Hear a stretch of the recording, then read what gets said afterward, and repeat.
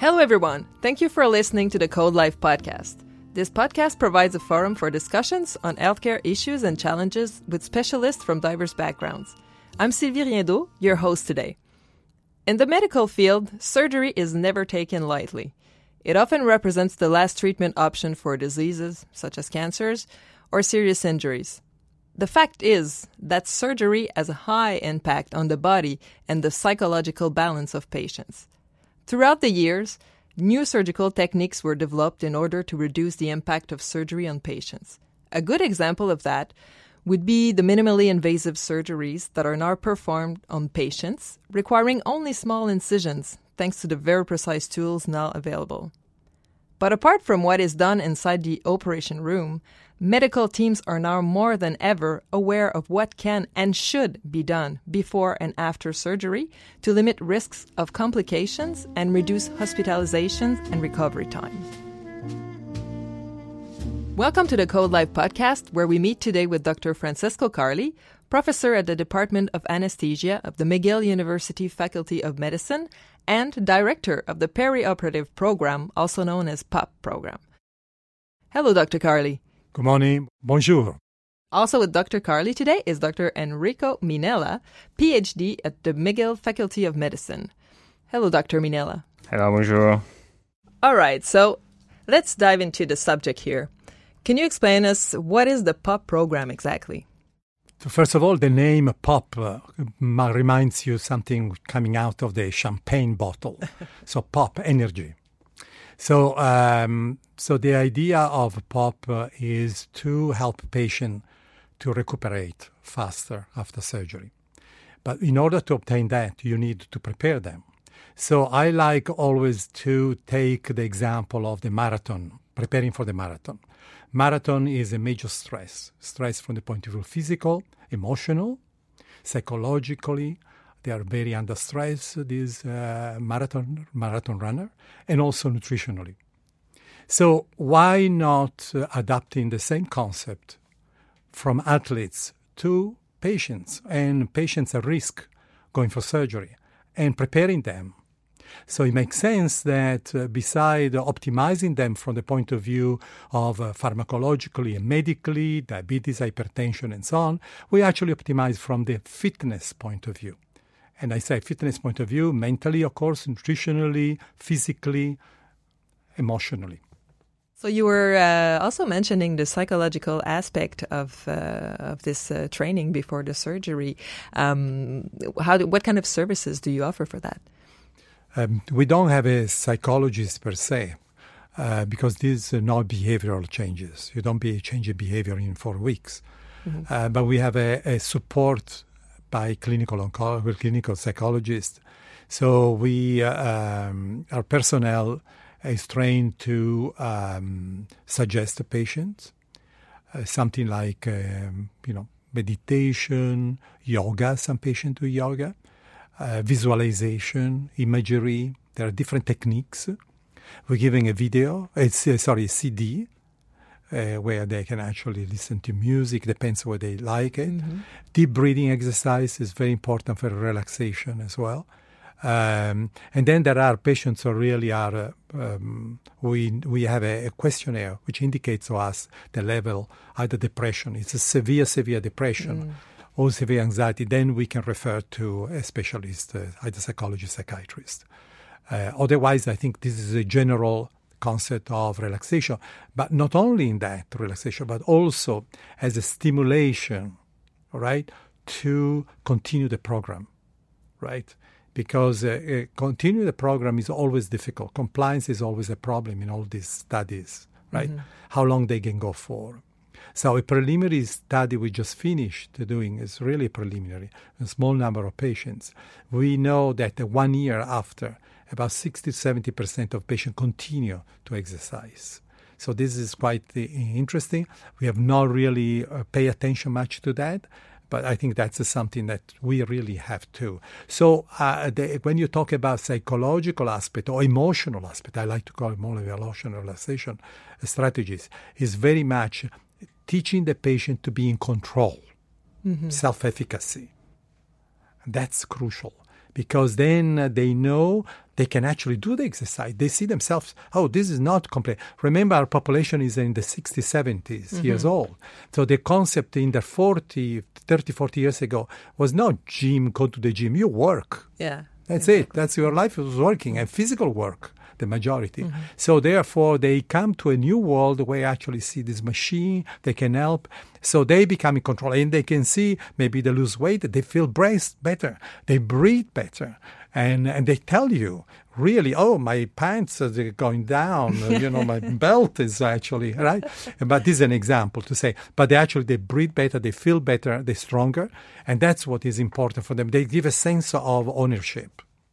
Yeah, exactly. And even on the psychological aspect, when you feel better physically, helps your psychic as well, for sure. Body and mind. What are the patients? Is it any patient who can benefit from this program? How do you... Yeah. Is there a selection? How does it work? Sure. Well, remember that potentially any patient can benefit, right? Of course. But I think probably our resources, because of limited resources, we should really consider 2 points. One is awareness, making patients aware what they're going through. The surgery is a stressful event, and not only for the patient, but for the family and for the society too, because there are costs related to them. So one is a teaching moment. So teaching moment like stopping smoking, control your alcohol intake, lifestyle changes. So one is aspect of that. And then I would say intervening on the one who are really, I would say, more at risk. So you take elderly, frail patients with the major comorbidities, patients who are obese, or they go from extensive surgery. And that's where you need to probably put more money into it, in the sense that you have a much more intensive type of training, preparation, and so on. All right. And how did this start at the Montreal General Hospital? Yeah, well, it started about 6-7 years ago. And we started with looking at the effect of exercise on patients. And then we came being aware that you need a much more holistic approach, where you have the nutritional aspect, extremely important component. And then, of course, you have the psychological aspect, the emotional, and refining also the type of exercise. So really we're learning from physiology, exercise physiology. We are learning a lot from nutritional also. So the program is a structured program and personalized. That means one doesn't fit all. So it is important that patients are assessed first properly. And then it is they are oriented towards a program which fits them and also follow them in the progressions. We have Dr. Minella, who's a PhD student at the McGill Faculty of Medicine. And so, Dr. Minella, you chose that field of study for your PhD. How did that came up? Came up because there is an urgent need for all the patients suffering from cancer to have exercise and nutrition to be integrated in their cancer care. There is this really urgent need. And so I'm an anesthesiologist, so I take care about all the perioperative phase, and surgery is a key point in all the cancer care. So I came here also because this is one, I think, the only center in North America, and now there are just few in Europe, but this is at McGill we really have the first center that has been trying for 5, 6, 7 years now to integrate this basic concept of good nutrition and exercise done before surgery in order to prevent all the detrimental effect of the intervention. That it's really useful, of course. It's a key point in the cancer care, but we really do need to have all these elements integrated for the patient. Absolutely. And it strikes me to know that you're both anesthesiologists. So it comes from, it comes from, like you were saying, preparation of the patient before surgery. And that's where, you're the specialist who will be with the patient before. But, in our minds for anesthesiologists, we think of drugs or, something that's going to stop the pain or make us unaware that we're having a surgery. So it's very interesting that how this came up in this field, actually, from anesthesia. Yeah, it's interesting. I think it's part of our field because we really do know what's happened during the surgery, and we do know all the stress related with the operation. So, in our personal opinion, it really makes sense that the anesthesiologists, for the research and for the clinical aspect, they start to go outside the operation room and start thinking about preventing what could be happen during the intervention. Okay, with adding no drugs, that's the point. Rehabilitation and POP is no drugs, no more other drugs, just nutrition, exercise, and the psychological aspect for the patient. Well, that's great. And this question goes to you both. I know it makes perfect sense that you want to be, like before running a marathon or doing any kind of competition, you're going to be training and getting ready for it and being in shape for it. It's completely logical. So we can wonder, what is the place that it's given in the medicine study to such a program and thinking more holistic approach of medicine and health? Do you find it something quite new, or was it there at some point in medicine, gone and then came back? What are your thoughts on this? Well, there are some aspects. If you take, for instance, cancer care, right? There is some understanding that holistic approach is not only the pharmacological approach. So especially patients who are in final part of their life and so on. So they receive emotional aspect, nutritional aspect, cancer cachexia, for instance. So there are precedents already. But and I think that we are not replicating anything, but we are taking from aspect of care, which is used, for instance, if you look at rehabilitation in cardiac patients, right, where they exercise after infarct or after transplantation and so on. So this is taking also from them. And as Enrico will say, the idea is very much giving the sense that patients taking the moment of surgery as a teachable moment to change lifestyle, to come in control of their health. That is important. So we are really educating them to control, and we want to make sure that the patient continue after surgery, because some of the cancer patients, as you mentioned, will go through chemotherapy, radiotherapy, so which are the stress. And therefore they have to feel comfortable that if they are prepared for surgery, they can continue to be prepared for other impairments which occur later on in life. It's some sort of empowerment of their health. They can control. Exactly. So how many patients a year are you able to treat at the moment with the program at the Montreal General Hospital? Well, there are not many, but there are many. So we are talking about, on average, about 200. Probably. They're quite intense because the patient comes for assessment, first of all, and it takes 3-4 hours for assessing. Then if they come to exercise 2-3 times a week, also takes a good hour. Then there are assessment, evaluation, how they progress, and takes another hour. So when you put in within 8 hours of work every day, we're open, it's a considerable part of the time. Most, I would say, are research, patient, but also, of course, some are patients who are referred by the surgeons for treatment, for taking care. So we assess them, and then we decide whether we can actually they're fit for surgery, or they need some rehabilitation. Could you give maybe an example of just a recent case that you could tell all the benefit and improvement versus somebody who would not have done all this program? Yeah, well, there definitely there are a few. One patient that I probably remember quite vividly was this lady was referred to us by general surgeons, and she came in a wheelchair. Basically, she was very tired, very depressed, and she couldn't walk very much. Otherwise, she was reasonably fit. A little bit of hypertensive, a little bit of arthritis, but not major.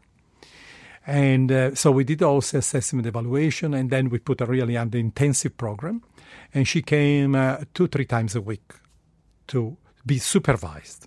because there's problem at home. We don't know exactly what they do. But if they come to us, then at least we know that they actually what they do. So we supervise. And within 4 weeks, she walked impressive. Wow. In fact, the patient was so pleased because definitely achieved. She could go for surgery. She went surgery. She stayed in hospital 2-3 days, no more than that. And she recuperated very well. And she came to see us after 4 weeks, 8 weeks. And she was absolutely back to normal, in full function, in control and happy. That's what she called the happy clinic. Yeah, that's good. Especially with the pup happy. It all makes sense. Pup happy energy. You're right. So the patients who take part in the PUP program know the date of their surgery and have time to prepare for it. But how much time do they usually have to prepare? You know, we're talking about weeks, months. I mean, this lady was a few weeks. About 4 weeks. 4 weeks. 4 weeks, only 4 weeks. And Do you want to elaborate? Yep. So everything is new because there's nothing in this field. So we just at the beginning, we just had the idea to use the time we have before surgery, okay, to do as much as we can. Now, after years, we done a lot of research and we know that 4 weeks is enough to exert a good result. Okay. And that's really fits perfectly also with the operation time. We never participate the surgery. That's important because it's of course it's a key point in the care of the patient. And of course they want to have surgery, okay? And so we never participate, and the good point is that 4 weeks we have been shown that it's enough time to get a good result. So it's maybe 4 weeks, like the lady, the example was like 3 times a week. That's it. Well, It's remember that everything is personalized. Yeah. So how many times they come, which type of exercise it's done with the bicycle or the recumbent bicycle or the treadmill. Everything is personalized. We have kinesiologists, so they are experts in sport that takes care about the sport part. Then we have a nutritionist, expert in cancer patient, that takes care about just the nutrition. So everything is really personalized. Everything is really at a high level because we have no room to make any error because 4 weeks are enough, but we really need to start in a timely manner and works at high level if we want to this patient to get fitter before surgery. Yeah, but this is amazing. I mean, it's like for a super athlete, you know, they get a team taking care of them and making sure that everything is fine. So they get you guys, a big specialist team helping them to be ready for this operation. So this is amazing, and it's like a gym kind of. We do have where a gym. You do it is like you're talking about a treadmill, a bicycle, so it's really like a small gym and where you actually train, physical training. Yeah. One thing very interesting is that 4 weeks, first of all, because the oncological societies in Canada, in the States, and so on, established that this is the time from the diagnosis to surgery that is acceptable. So we try to work within the framework of 4 weeks, but also we found, as Enrico will say, that actually we have results with 4 weeks in terms of increasing the functional patient aspect of these patients. Absolutely. But what is interesting, because many of these patients are debilitated or elderly or frail, they actually gain more because they have a very little reserve with them, right? So if you push them, they actually are able to actually come up quite higher than you and me who already are reasonably fit. Well, that is great. And you were saying, Dr. Minella, that the center here, the reason why you came here for your study is like one of the only one who's giving such a program in North America. I mean, this is quite something, and it surprises me that, you know, such programs are not developed elsewhere. Can you elaborate on that? This is true. It's the only center in North America, and once again, the one that has been starting now in Europe. They try to replicate our model. Okay, so they came here, and we really have basically every month someone who comes from all over the world. I would say from Asia, from South America, from US. It's really a new model. It's really a new model that has begun here, and I think McGill should be proud of that also because, and as you said, I come all my way from Italy just here in Montreal because it's a unique model. I think we should all be proud. All the McGill community should be proud of that because it's really good. It's really good. I think the McGill community is proud, Dr. Carli. All of us. We all work together. You can be happy. We have a great collaborator. We have internists, we have surgeons, we have allied health, administrators, all very supportive, and that's very important. Of course, of course. So where do you see this going? Do you wish that, any medicine faculty, around the globe or this kind of program be more integrated? Yes. As Rico said, there is definitely an interest in a wide interest. I would say what we need to do is make people aware of the need, right? And at the moment is very much based on volunteering and charities and so on, support and research. I think the long-term future is that the difference will become standard of practice. Mm-hmm. Absolutely. So that's why our rehabilitation is within the preoperative clinic, which makes sense because the patient are identified, the one potentially at risk, and instead of being sending for surgery, they are going to the rehabilitation unit where they actually are prepared for surgery and they're given the okay. Yeah. Okay, this is the model I foresee. And definitely there is a huge interest. The last World Congress, this is the second World Congress in Holland, where there were 200 people from all over the world. So definitely there is a community of surgical community, medical oncological community who are very interested. We are published in several journals, oncological as well, and I'm sure that it's going to happen, and it will take time, as usual. And, of course, the question always is who is going to pay for this?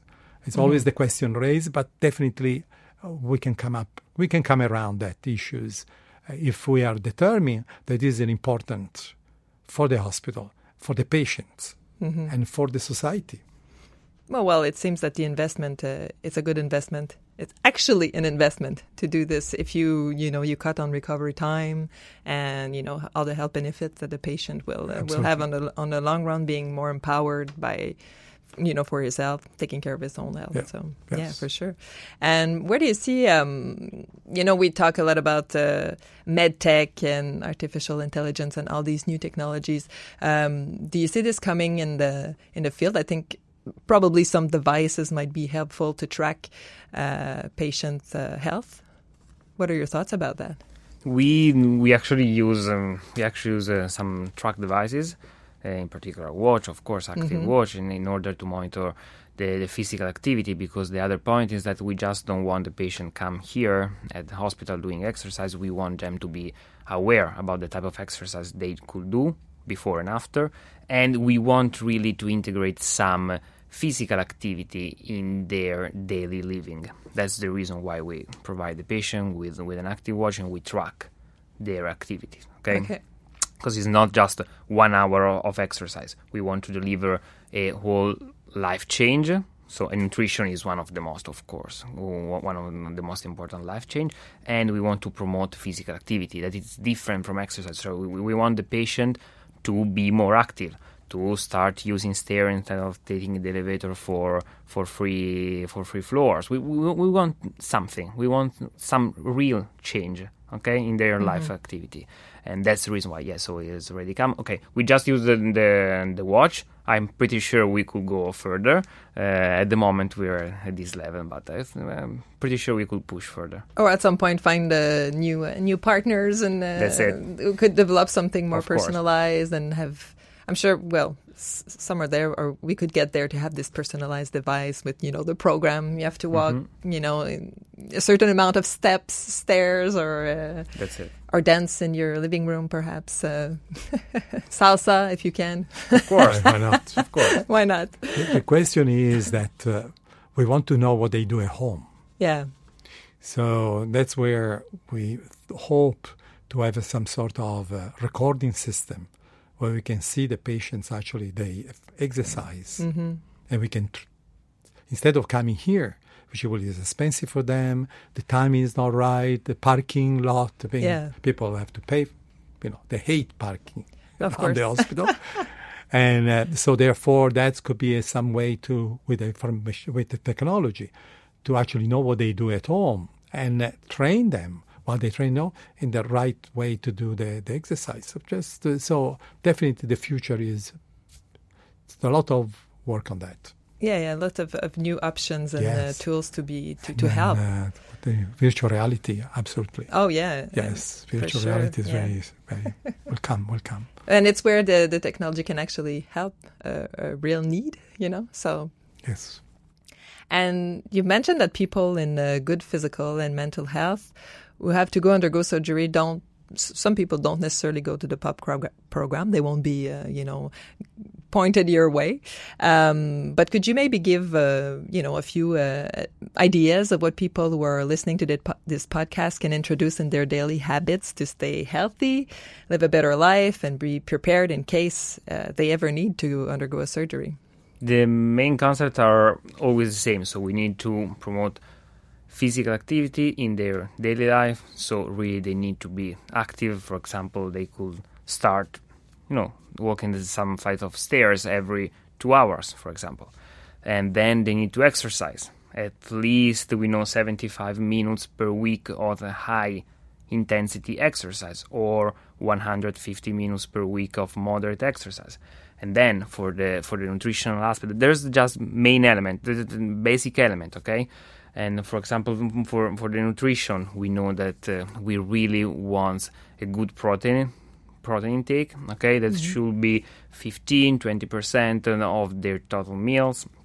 We want the fat not going more than the 10-15%, a good amount of carbohydrate, not simple sugar, not refined sugar. So there's this main element, this basic element that could be provided. But just to say, we do not give up with the patients that are fit. Okay, we just say that the one who are fit, they could come to our clinic, and we give them a kind of home-based, as we call.